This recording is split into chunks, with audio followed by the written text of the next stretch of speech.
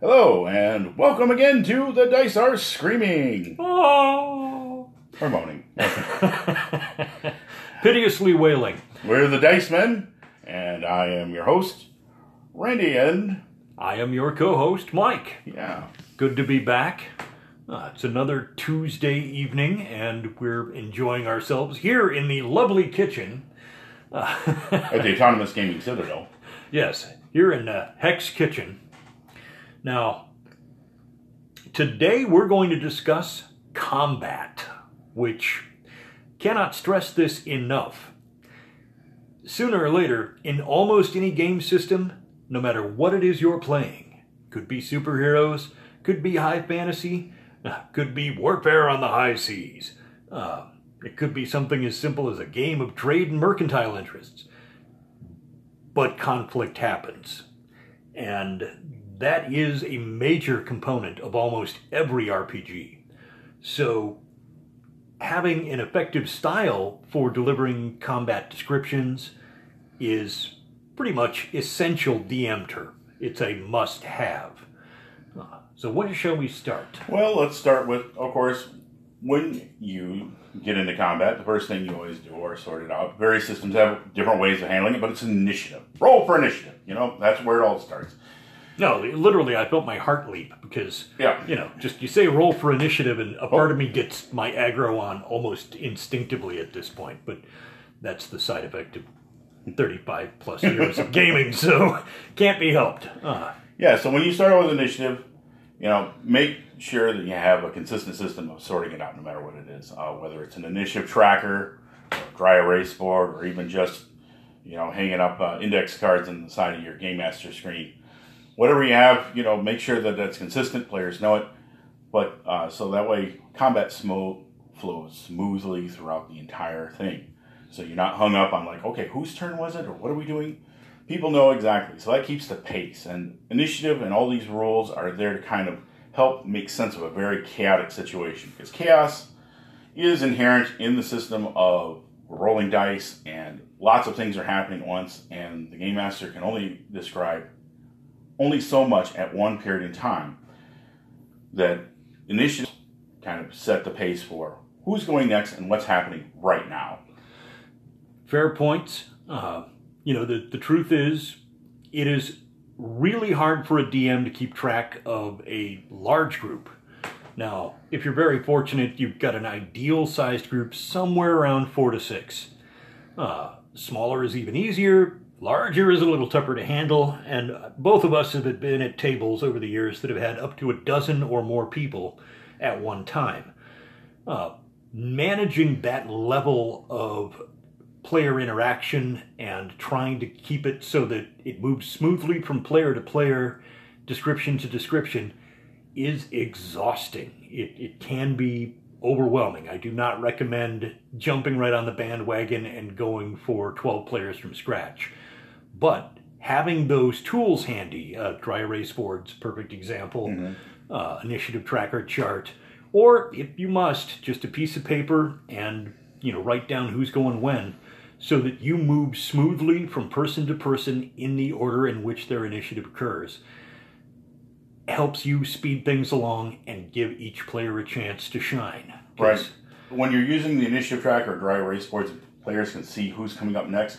That person can have their spells looked up if they're using any, or have their dice ready to go if they're making multiple attacks, or they're firing arrows into the situation. People know who's up next, so they're prepared and ready for when their turn comes up, so they're not stalling. So that's keeping the flow going. That's very important as a game master, is to understand the dynamic of the system and use the tools inside the game, as well as little add-ons like the trackers and index cards, or just a notebook paper with everybody's initiative orders sketched out.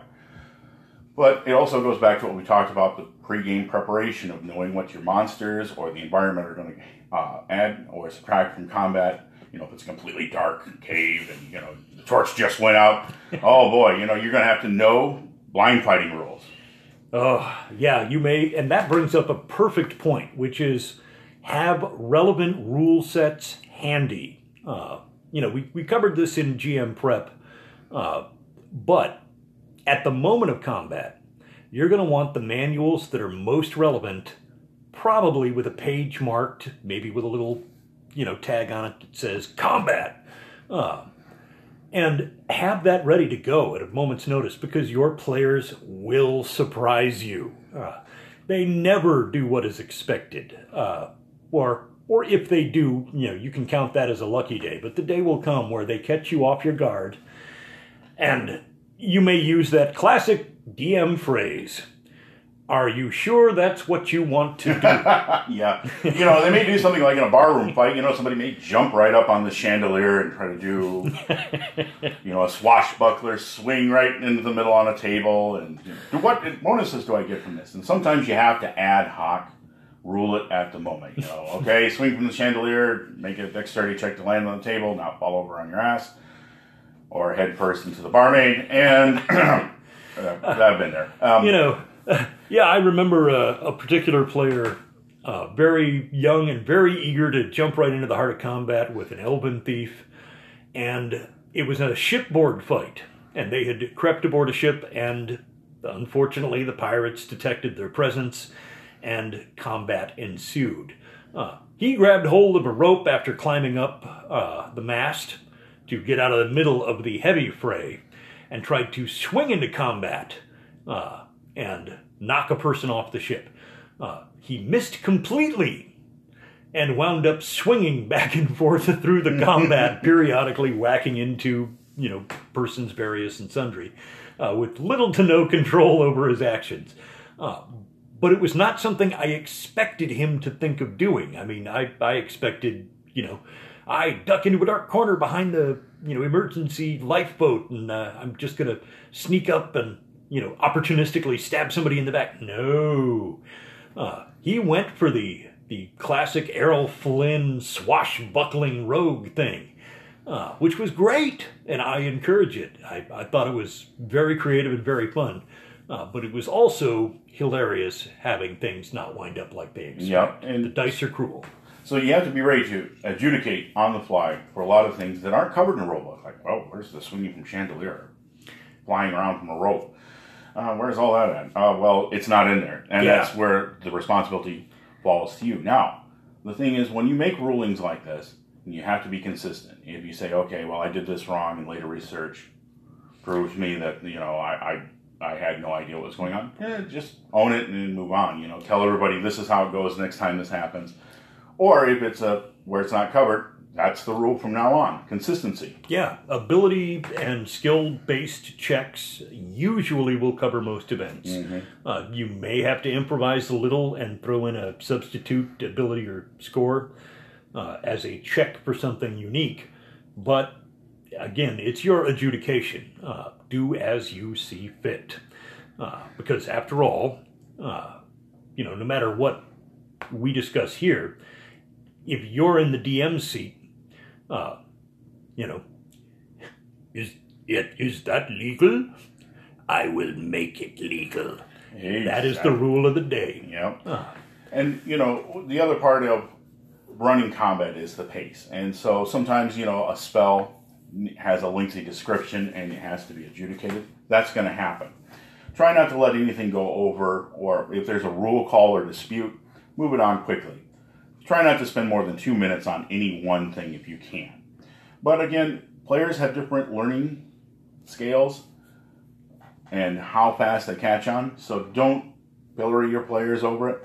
Let them learn at their pace and be ready to adjust accordingly. Especially also if a combat's just about to wind down and all the combatants have just the last few hit points, even if they are player characters. With player characters, play it out to the bloody end. With monsters, sometimes it's just, if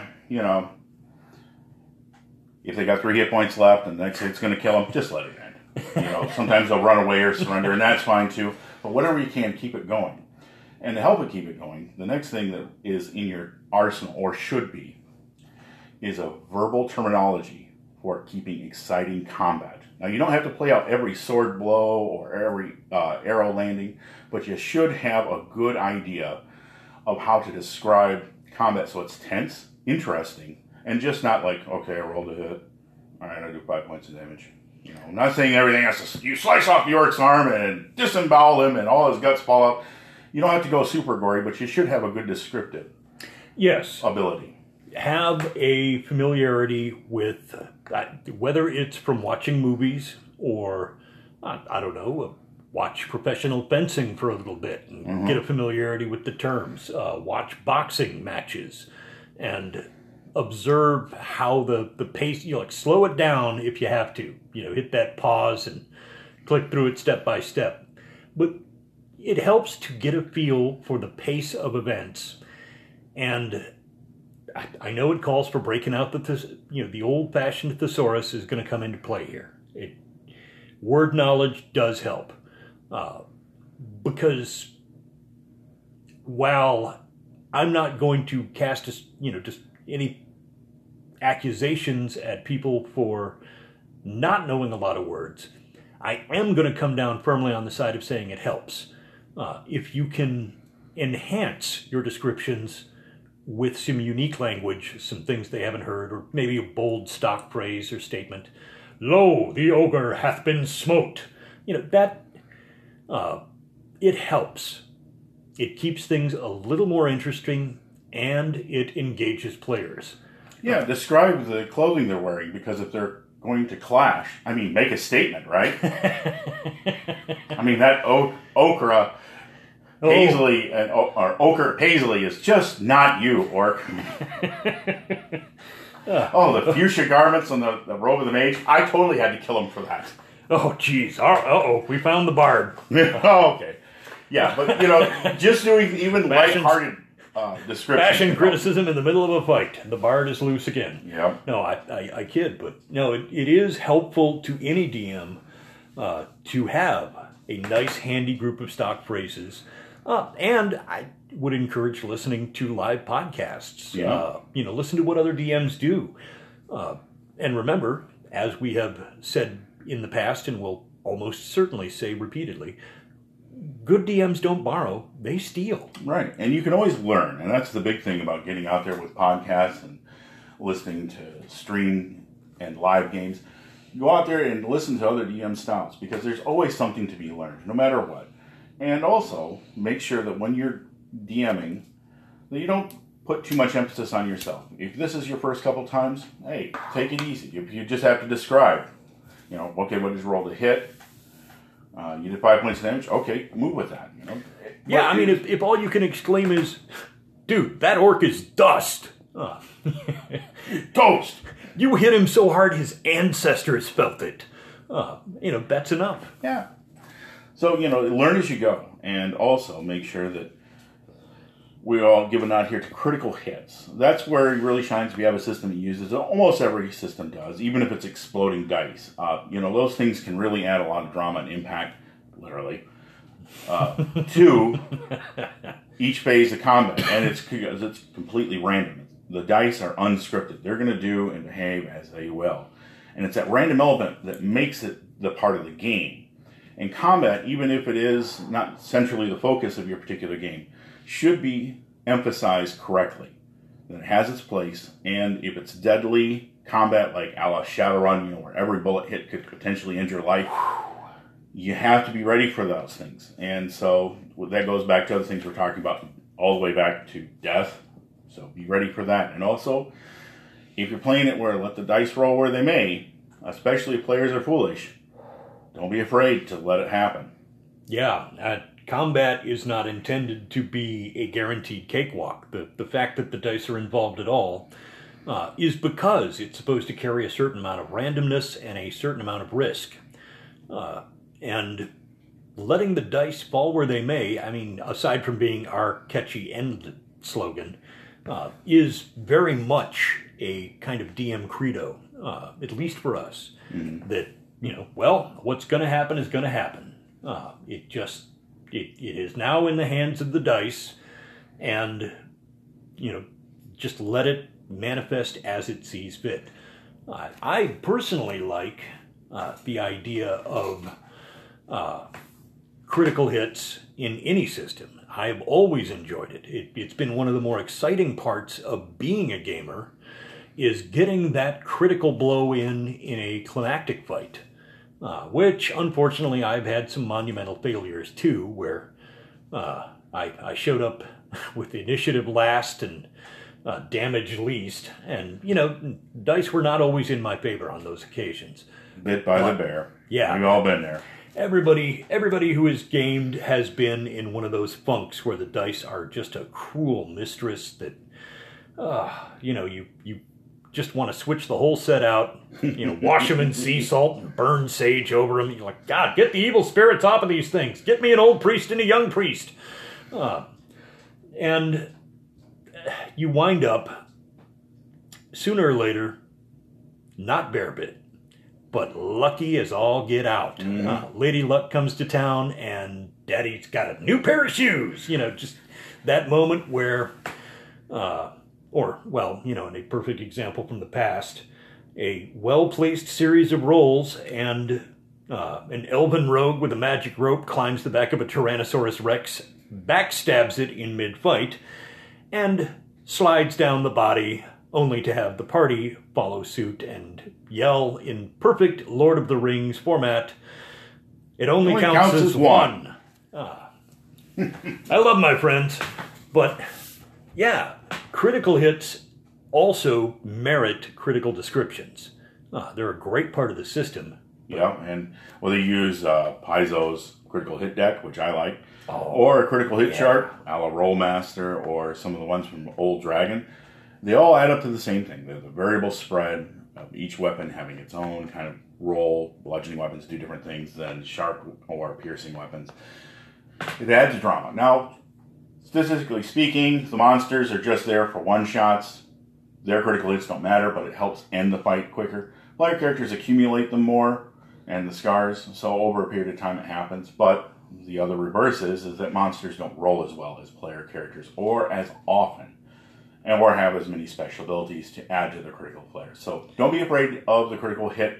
Don't fear it, embrace it. It's part of the randomness of the game and adds that element of risk and randomness, and also gives a visceral description to a particular well-placed blow, which adds to that little emphasis which we call, jokingly, realism.